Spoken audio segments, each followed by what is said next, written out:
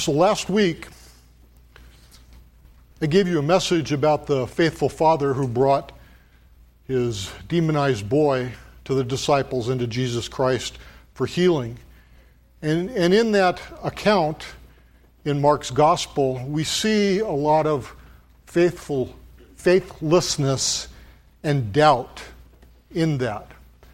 And so this morning, what I want to speak about kind of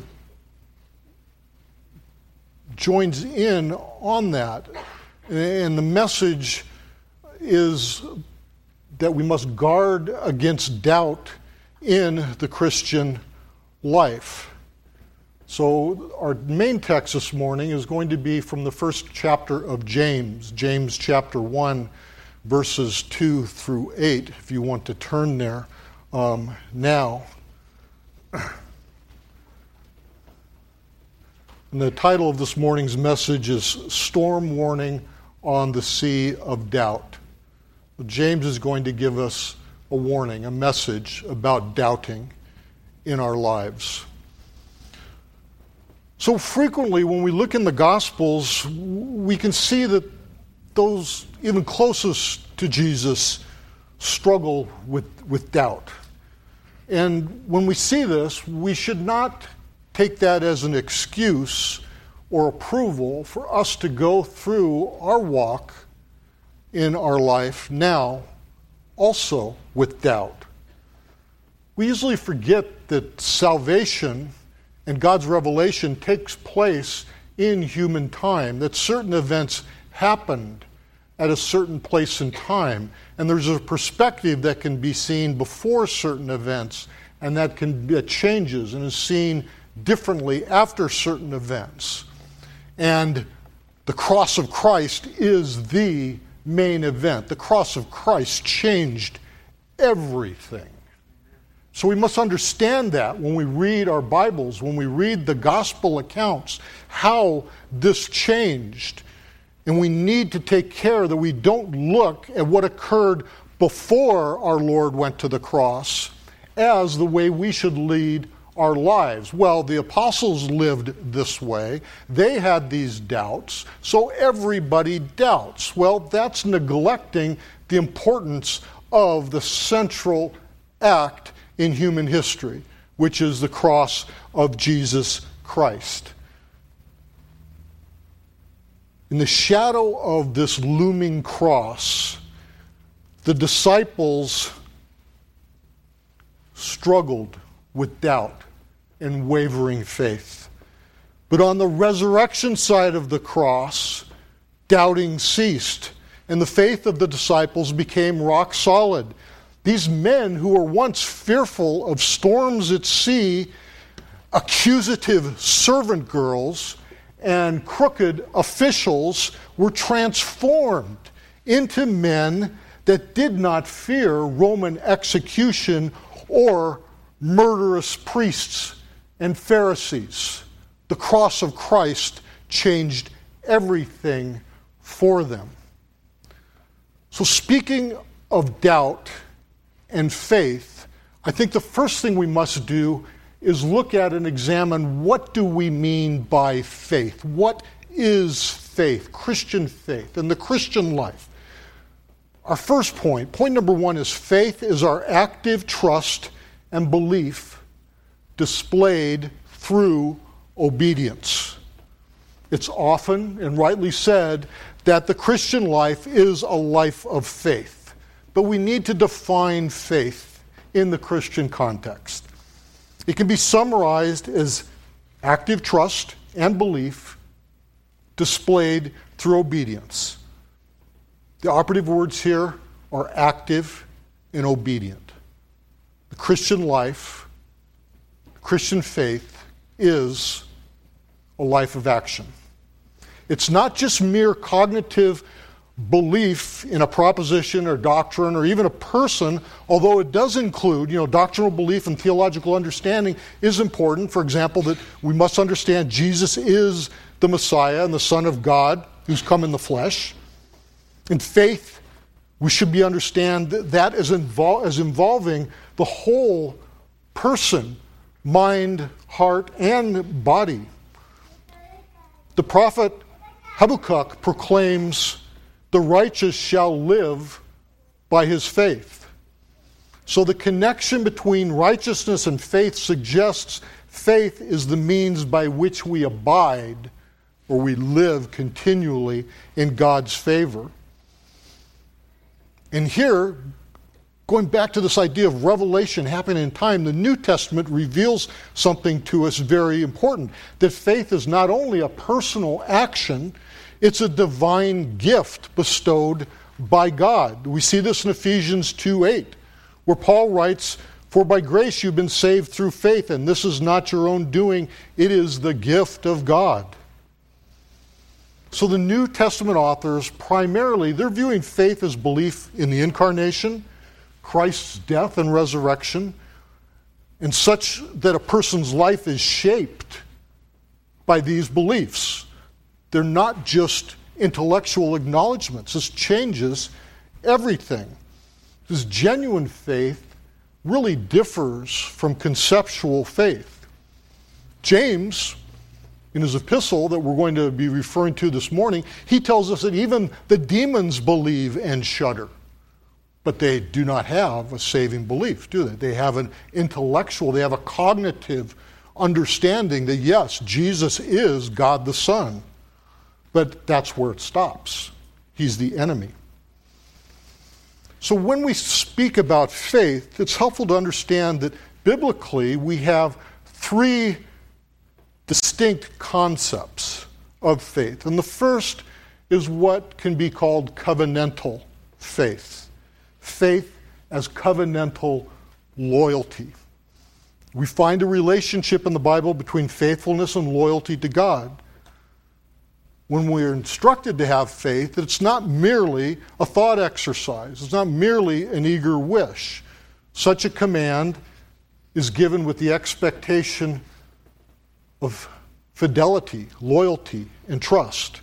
And this is apparent in the book of Joshua, chapter 24, verse 14, when the Israelites renew their covenant with Yahweh after taking possession of Canaan, and Joshua demands something of the Israelites. He says to them, "Now therefore fear the Lord and serve him in sincerity and in faithfulness. Put away the gods that your fathers served beyond the river and in Egypt. Serve the Lord." The next sort of faith that we find in the Bible is what might be called epistemological faith, which is knowing faith. Faith as spiritual perception, if you will. And we see this in the New Testament, particularly with Paul. This is opposite of the common label that people often affix to Christianity as needing blind faith. Our faith is a faith of sight and perception. It is not blind. In 2 Corinthians, Paul says Christians are to live or to walk by faith and not by sight. What does Paul mean by this? This refers to a capacity for spiritual perception that allows us to interpret the world, everything around us, everything we see, everything we do, everything we experience, with a biblical worldview. We perceive it differently. You've seen this, haven't you, in your own life, where you're looking at things, once you become a Christian, you're looking at things completely different than how you once looked at them, and completely different from how others around you who are not believers, how they look at the world. It's like it's almost two different things. We can then see and perceive God's work in the world while the rest of the world rejects it or ignores it, doesn't see it, or denies it completely. Then lastly, we have eschatological faith. Faith in the living eschatological expression of Christian hope in God's restoration of all things that is to come. While faith in the present involves seeing as God sees, eschatological faith is necessary because sin has corrupted everything. It's corrupted our human understanding, has it not? And to see properly is a dimension of present faith, as we just discussed. But God promises that all that is hidden will be revealed when Christ returns. This is our future hope. The righteous will be honored and rewarded. The reprobate and the wicked will be exposed and punished. Christian faith involves living in light and anticipation of that day, the day of the Lord, which is to come.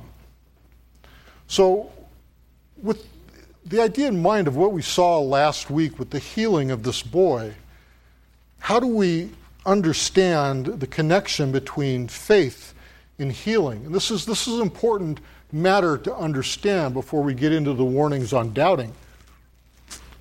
We see many of our brethren in the Christian faith that fail to make this distinction and that run into issues and run into real problems when it comes to the idea of healing connected to faith.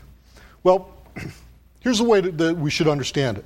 When Jesus begins his public ministry in Mark 1:14, we're told that he says, "The time is fulfilled and the kingdom of God is at hand. Repent and believe in the gospel." So this call to faith that was issued to the first century Jews was a call to allegiance, a call to loyalty, to accept that the kingdom of God had come near in the person of this Jesus of Nazareth. We see in the synoptics that the language of faith relates to trust in God and to Jesus. But there's also a concern with relationship to divine judgment there that we can't ignore. However, of greatest interest, especially what we're talking about right now, are Jesus' healing miracles. How do these fit into the subject of faith?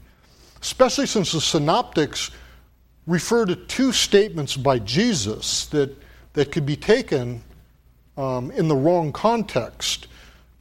Matthew records in two instances in chapter 8 and chapter 9 in healings where Jesus says, "Let it be done for you according to your faith." And then Matthew, Mark, and Luke both record another instance where Jesus says, in regards to healing, "Your faith has healed you." An explanation, I think, is required to avoid a misinterpretation here and misapplication, which we see even to this day. There's four important points as far as faith and healing in the Gospels. These healings focus on the proclamation of the gospel, specifically how the gospel claims victory over evil and the resulting damage from sin. They point towards true faith in God through Jesus. That's what they point at. They're not pointing at the joy and satisfaction of the person being healed. And that's where our attention is often drawn, right? But that's not where we should be looking. And after these people that were healed, after their... Excuse me, I just got ahead of myself there. So secondly, while Jesus does commend the faith of the one seeking healing, deeper faith does not necessarily involve physical health or safety. So a good example of this is John the Baptist. John the Baptist, his ministry and the person of John the Baptist is highly commended by Jesus. But what happens to John the Baptist? He has his head cut off by Herod, right? And he remains dead. He has great faith, but he's not healed. Third, the faith of those seeking healing is not necessarily orthodox or complete. Remember which side of the cross that we are on at this point. Sometimes their understanding of Jesus is only rudimentary. They don't really know his true identity. Jesus commends their seeking him, though, in their darkest hour. They're commended for that. So they understand that he does have power and authority, or potential power and authority, like we saw with the father of the demonized boy, if you can. But they don't see the big picture yet as to what God is doing or what he will do in his death and resurrection. So the Gospels are not measuring faith by its orthodoxy at this point. No. They're measuring faith by determination, courage, and persistence of those seeking Christ. This is evident when we think of the healing in Luke chapter 17 of the 10 lepers. After this healing, Jesus asks this question, were not 10 healed? Where are the other 9? Only one, because only one returned to praise and worship him. The others went about their business. They demonstrated a transitory faith in Christ, yet they were healed and they remained healed. And at the beginning, before their healing, they had called out to Jesus, calling him Lord or Master. So to get what they wanted, they were accepting this concept of Jesus as their Lord. Once they got what they wanted, then they moved on. And fourth, the Gospels are not to be considered guidebooks for healing. The healing miracles are signs. They're signs that point to something greater to come. They point to a greater salvation, a greater deliverance, which is the healing of salvation. And the Greek word for healed is also used for saved in the spiritual and eternal sense. Our salvation is a healing.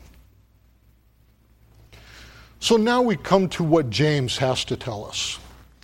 He has important instructions on the how to and how not to have a living, breathing faith. James wrote what is thought to be the earliest of the epistles, and his theme throughout this letter is faith. But here, what James writes of is not saving or justifying faith. That's not his point. His point is a practical faith he wants to talk about. He looks at the lifestyle which is to be produced by faith in Jesus Christ. James knew, along with Paul, that true faith generates obedience. So he gently encourages the early Jewish church to live a life that was worthy of their profession of followers of Jesus as the Christ, as the Messiah, as the Savior. And he issues a storm warning, so to speak, for those who set sail on the sea of doubt, for Christians on the sunny side of the resurrection who've seen the light from the cross, the dangers when we doubt. He warns us against sailing in these troubled waters. He tells us of the dangers found there, and he instructs us how to faithfully navigate our Christian life to avoid the rocks and shoals of this fallen world. Now, as many of you know, James is the half-brother of our Lord. He's probably the eldest of Jesus' 4 younger brothers, because he's listed in that order in Mark's gospel. So he's closest in age to Jesus of these boys in the family. And I think it could be argued that if anyone knew Jesus well, it was James. They were raised together, right, in the same family. They ate together their meals, sat down at the table. They played together when they were little. And then later they worked together in their father's carpentry shop. James knew Jesus very well. But what do we read about James and the other brothers prior to Jesus' resurrection? They didn't believe him. They thought he was crazy. They ridiculed and mocked him. The crucifixion, though, what did it do to James? It changed everything for James, just like it changes everything for us. We should see that when we read this epistle. Think of who he once was, much like Paul. Not an enemy, so to speak, of the church, but a mocker of the believers in Christ and a mocker of our Lord prior to the resurrection. Paul lists James as one of the witnesses to the resurrected Jesus in 1 Corinthians 15. And this appearance of Jesus that Paul lists is to James alone. He's by himself when Jesus appears to him. And this apparently is the turning point of his faith that changes everything. Could you just imagine that? It boggles my mind. It blows me away to think about that. That he's been mocking his brother most of his life once his brother revealed his ministry, and then he discovers it's true. It's completely true. It could be argued also that Paul considers James to be an apostle, because in Galatians he writes, "But I saw none of the other apostles except James, the Lord's brother." That's not really an important point, whether technically we consider him an apostle or not. The idea is the high standard that Paul saw him in, this former mocker. The former persecutor sees the former mocker as a pillar of the church. And James is an important person in all of the early councils of the church that we read about in Acts. He becomes the leader, the pastor, the senior pastor, if you will, of the church in Jerusalem after Peter departs from the scene, after he's rescued, delivered out of prison. So now he is the pastor. And as this elder, as this pastor in the Jerusalem church, he writes a letter to the Jewish Christians. The believers are all pretty much Jews at this time, who've been scattered throughout the Hellenistic world by persecution, by exiles. And now there's a new wave of persecution that erupts in Jerusalem, coming from not the Romans, but from their fellow Jews. These are the ones persecuting them. And we see this in the murder of the first martyr, the deacon Stephen. This causes the Christians in Jerusalem to scatter, to run for their lives. So James writes this letter, which really is a sermon. It's a sermon he intends to be read during church services throughout the Greek-speaking world. It's not written to a certain person. It's not written to a specific church. It's written to the 12 tribes in the dispersion. That's all of the people of Israel. And James' goal in this is teaching spiritual maturity. So let's look and see what he has to say in verses 2 through 8 of chapter 1. James says, "Count it all joy, my brothers, when you meet trials of various kinds, for you know that the testing of your faith produces steadfastness," or endurance or perseverance.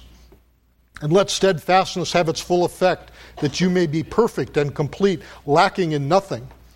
If any of you lacks wisdom, let him ask God, who gives generously to all without reproach, and it will be given him. But let him ask in faith, with no doubting. For the one who doubts is like a wave of the sea that is driven and tossed by the wind.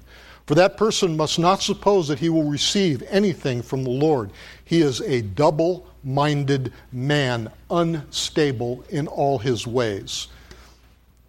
Now, regarding trials, James says in verse 2, "Count it all joy," or consider it pure joy. Now, this sounds crazy, doesn't it? Is James out of touch with reality that we should have pure joy over trials? Is he this pie-in-the-sky pastor, so focused on heavenly things that he is no earthly good? No, he's a pastor with a pastor's heart, sending a pastoral sermon to those whom he loves, who've been driven from their homes, who have lost all of their possessions. They've been uprooted from the place where they grew up, from where their forefathers were born. They've been uprooted from that land and had to flee. James has witnessed the murder of a man important to and loved by his church, which is Stephen. This is not pie-in-the-sky stuff. This is down and dirty Christian living, so to speak. This is how to live the Christian life. These people needed to know. They needed comfort. They needed to hear their pastor. So he writes to them with a pastor's heart to encourage them. That's what a pastor wants to do, is encourage his people that these trials did not happen because God has forsaken them. Oh, no, not at all. There is a purpose for trials, is what James is arguing. And that as they live out God's purpose, he exhorts them to rejoice in that. And the second point I want us to see this morning is that, as James writes, Christian faith requires steadfastness. By steadfastness, we mean endurance. We mean perseverance. And James addresses our need for this. And the ability to meet trials, James tells us, is a mark of maturity in our faith. And groaning and complaining should not be heard from us. Trials are the testing of our faith with the objective to produce this steadfastness, this perseverance, this endurance. And our attitude in the face of trials should be joy, joy unmixed with grief. Not joy for the trial, but joy in the trial as we're living through the trials. He goes on to say, when you meet trials of various kinds, and in the Greek, what he's saying, when you fall into these troubles or encounter them. And I like the idea of falling into, because it's like you're not necessarily bringing this onto yourself. It's there and you're happening into it. And the trials that he talks about, he's referring to external trials or tests of stamina. And what is the advantage of this? What are the advantages of these trials? Well, as we've seen, and we need to emphasize, they produce endurance. So this is not a new revelation that James is giving. And your pastors do not give you new revelations. They give you reminders of God's revelation. Exactly what James is doing. Verse 3, for you know that the testing of your faith produces steadfastness. And testing, dokimion, here, that James uses, is only used in one other place in the New Testament, and that's in 1 Peter 1:7, which I think is very instructive as to what this testing means. So Peter writes in verses 3 through 6 that according to God the Father's great mercy, he has caused us to be born again to a living hope through the resurrection of Jesus Christ from the dead, to an inheritance that is imperishable, undefiled, and unfading, kept in heaven for you, who by God's power are being guarded through faith for a salvation ready to be revealed in the last time. We're talking about Christian hope here. In this you rejoice, though now for a little while, if necessary, you've been grieved by various trials.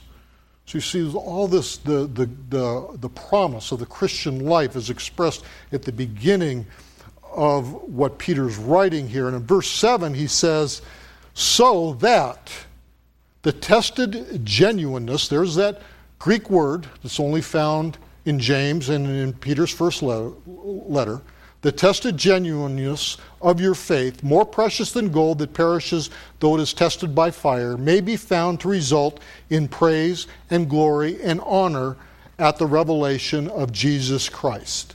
So according to both James and Peter, we benefit from these trials. And Peter compares these trials to the testing of gold by fire. And these trials result in the mark of an approved standard of faith, like the tested gold would receive. You would know this gold is as pure as can be because it's stamped as approved by this testing process. That's what both of these men are saying. So true faith produces or develops or brings about steadfastness, perseverance, or staying power in the face of difficulties. The steadfastness is necessary to produce maturity of faith and spiritual fulfillment. In verse 3 and verse 4 of James' first chapter, he goes on to say, for you know that the testing of your faith produces steadfastness, and let steadfastness have its full effect, that you may be perfect and complete, lacking in nothing. So we see a repetition in his writing here. We see the repetition of this noun, endurance, perseverance, steadfastness. It's at the end of verse 3. It's the beginning of verse 4. This is what's known as Hebrew parallelism. It's one of the remarkable things about Hebrew writing. Like Hebrew literature is so grand because it has these wonderful ways of expressing these literary thoughts. Verse 4 here repeats the thought of verse 3, and in its repetition, it explains what verse 3 means. Verse 3, in essence, is saying the testing of your faith completely works out the virtue of perseverance. And verse 4 explains that by saying, let perseverance work out its course completely. This demonstrates the importance of this to the message of this epistle. It alludes to the teaching of Jesus, who on different occasions taught his disciples and said, but he who stands firm to the end will be saved. Standing firm requires endurance, perseverance, steadfastness. And we don't achieve that quickly. It takes time to build endurance. We cannot hasten perseverance. It takes time. And when James says that we may be perfect, he's talking about mature, not that we are without any sin. That's a misunderstanding. That's not what the Greek is saying here. That we may be mature in our faith.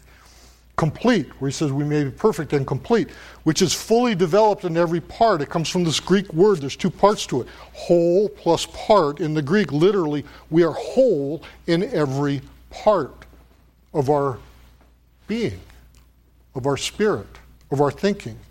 And this is James's unifying principle in this epistle. How to achieve spiritual maturity. Just as the fruit tree must be allowed its full growing season, it must go through the autumn rains. It must go through the summer sun. Perseverance has its own growing season. We must stand firm in the rains that come into our life. We must stand firm as we're enjoying the sun as it shines down upon us. And James is saying that these trials can be faced with joy. Well, how do we do that? James tells us it's with faith. With faith we can do that. James' idea of living a life of faith means a life just saturated with faith. It's permeated with faith. It's infused with faith. Faith that is contained in every pore of our being. Faith lived out in body, mind, and soul, and heart. This is what the world views, and I borrow a phrase I love from a theologian. This results in a seriously dangerous religion to the world. It's unyielding and unconquerable to the ploys of the devil. And this is the type of faith that results in steadfastness. Steadfastness, when it's fully practiced, not just here and there, will develop a thoroughly mature Christian who will lack for nothing and who will be all which God desires him or her to be. And James' argument really is logical. But there is an admitted difficulty. We need to face difficulties when we find them in Scripture and struggle and wrestle with them, and figure out how do we understand this. There is this difficulty. How can trials be welcomed with an attitude of joy? It's here that we see perhaps what might appear to be an inherent paradox. It's two things that seem opposed to each other. How can they both be? So how are we to understand that? The third point that we can draw out of this section of James' letter is this: God will help us in our trials. This is what James is saying in verse 5. He says, if any of you lacks wisdom, let him ask God, who gives generously to all without reproach, and it will be given to him. Here again, James links key words and phrases. The last phrase in verse 4 is lacking nothing. And he begins verse 5 with the phrase, if any of you lacks wisdom. Lacking nothing if you lack wisdom. This clause is the first part of a factual statement in a conditional sentence. What James is really saying, and this is how we would understand this, because it seems like, okay, that in itself is a paradox. No, what he's really saying is, I know you won't admit it, but you need wisdom. Who among us wants to admit that we aren't as smart as we would like to be? That we make mistakes, that we need help. James is tackling a delicate problem with the human ego here, but in the way he's writing it. He's not being blunt. He's being loving. He has a pastor's heart. He knows what his people need. He knows that his people know they need it, but maybe have difficulty acknowledging it. So we have to overcome our pride to ask for wisdom. Wisdom is not something we naturally possess. Believers must ask God for wisdom. James implies that God is the source of wisdom, right? Wisdom belongs to God. Wisdom is defined biblically as knowledge coupled with understanding. Both the Old Testament and New Testament tell us that this comes from God, and God shows no partiality. He gives to everyone, no matter who, because God wants to give. Giving like wisdom is a characteristic of God, and God gives freely, without interest, without the request that it be paid back. We know we can't pay back God anything. Who are we? God possesses all. There's nothing we can give him. There's nothing he wants from us other than our loyalty, our obedience, our steadfast love. And moreover, here's the wonderful thing about God. God can give without reproach or finding fault. If you've ever had to go to a family member for help for anything and needed them to give you something, we all have those family members that reproach us for the request, that express doubt over our ability because of our request. God never does this. God knows what we need. And yet, he desires that we realize what we need from him and that we ask him for that. And he is ready to give it to us. Our requests of God are never met with his displeasure. Never do we have to worry about God saying, wow, I didn't know you were that dumb. Or I didn't know that you would forget what I've already done for you, or that I would have to remind you. God never does that. Here's the storm warning that James gives. But when he asks, the Christian, asking for wisdom, he must believe and not doubt, because he who doubts is like a wave of the sea, blown and tossed by the wind. James uses an illustration of a stormy sea. This is what I'm referring to as the sea of doubt. So James, we knew where James grew up, right? He's Jesus' brother. He grew up in Nazareth. Nazareth is in the region of Galilee. What's in Galilee? It's the Sea of Galilee, sometimes called the Sea of Tiberias, sometimes called the Sea of Kinnereth in the Old Testament, which means harp. If you look at it in a map, it looks like a harp. So he's familiar with the sea and the conditions on this body of water. And the Sea of Galilee is subject to severe storms. And you can think in the Gospels, there's two accounts were given of the disciples that are endangered by sudden fierce storms when they're sailing on the Sea of Galilee. Now, 4 of these disciples are fishermen, right? They've plied their trade on this body of water. They've been around and on this body of water since probably before they could walk. There's 2 types of storms on Galilee, and the fishermen know how to read the weather. When a storm comes up with the dark clouds and the lightning and the rain, they can see that coming. Fishermen can see that on the Sea of Galilee, and they head the boats in. They're not on the sea in those conditions. But there's another type of storm that hits Galilee, which hits suddenly and unexpectedly and is deadly. and that's a windstorm. The wind comes down off the Golan Heights and sweeps onto the Sea of Galilee and creates huge waves. It reminds me, if you've ever been out on Lake Mead, where a large lake, and storms can come up. If you don't get a weather report ahead of time, you can get hit by a storm when you're in the middle of the lake. It's going to take you a while to get to a marina, to get to a harbor, and it could be dicey. Winds kick up, huge waves, boats get swamped. This is the same sort of thing that James is talking about.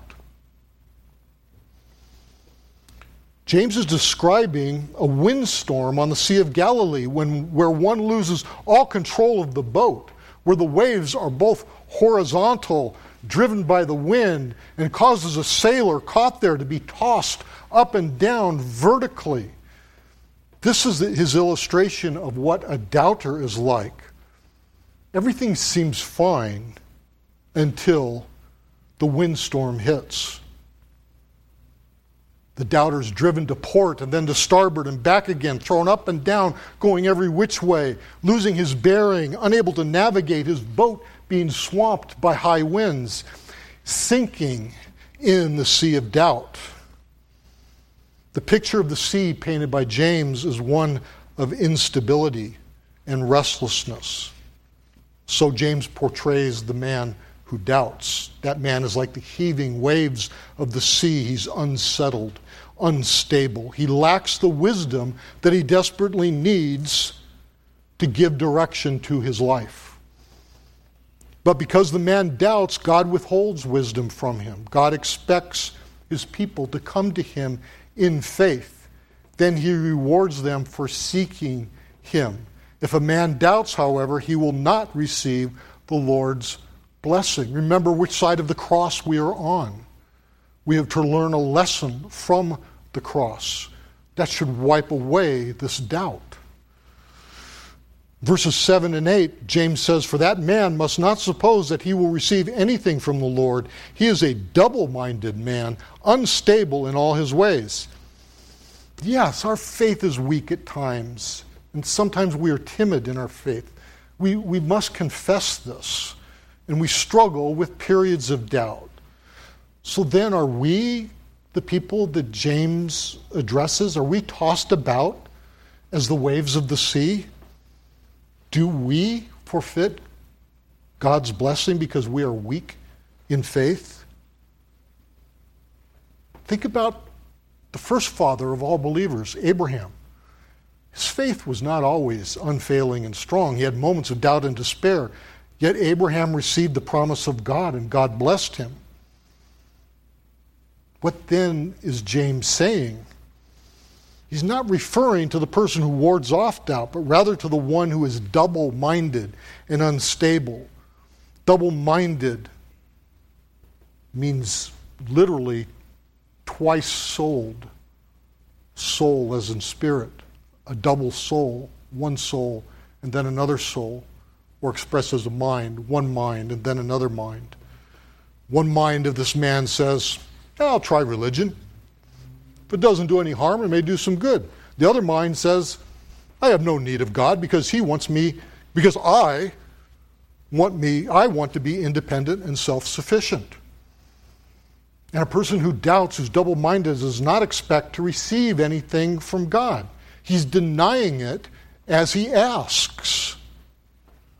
James then observes that a doubter should not think he will receive anything from the Lord. And James calls this person that man. In the wording he uses, that man, exhibits disdain. That man doubts the truthfulness of God's power and promises. He asks God for wisdom, but doubts whether God will give it to him. One moment he prays, but the next moment he ignores God. He has one foot in the church and one foot in the culture of the world. Maybe he's playing a game with everybody, but you can't play a game with God. He can easily identify those of us who are double-minded. And when the father of the boy, demonized by the deaf and mute spirit, said to Jesus, I believe. Help my unbelief. Jesus heard his prayer of faith. He healed the man's boy by casting out the demon. Note, however, and this is an important point, that the man struggled with his weak faith and asked God for help. And what did God give him? God gave him the help he asked for, the help that he needed. As God himself is unchangeable in all he says and does, so he expects his people to be the same. He detests instability, double-mindedness, and doubt.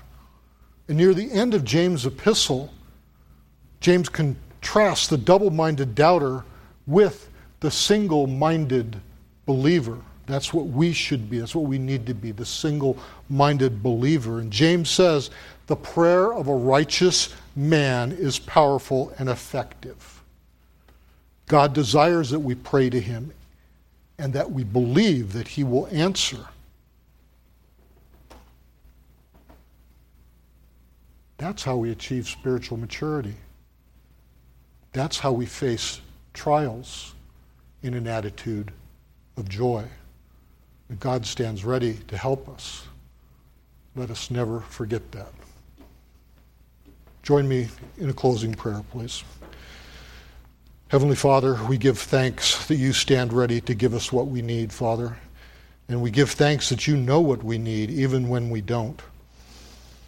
Father, we give thanks for these men who've written these words that have been inspired by you, that address the needs that we have, the needs that we are afraid to voice, that we're uncomfortable talking about, Father. It's a blessing to us, and I just pray that we use these words and we put them into action, that they're written on our heart and on our soul and in our minds, Father. And we pray that we bless the rest of this service and the rest of this day, that we dedicate it to you. In Jesus' name, amen.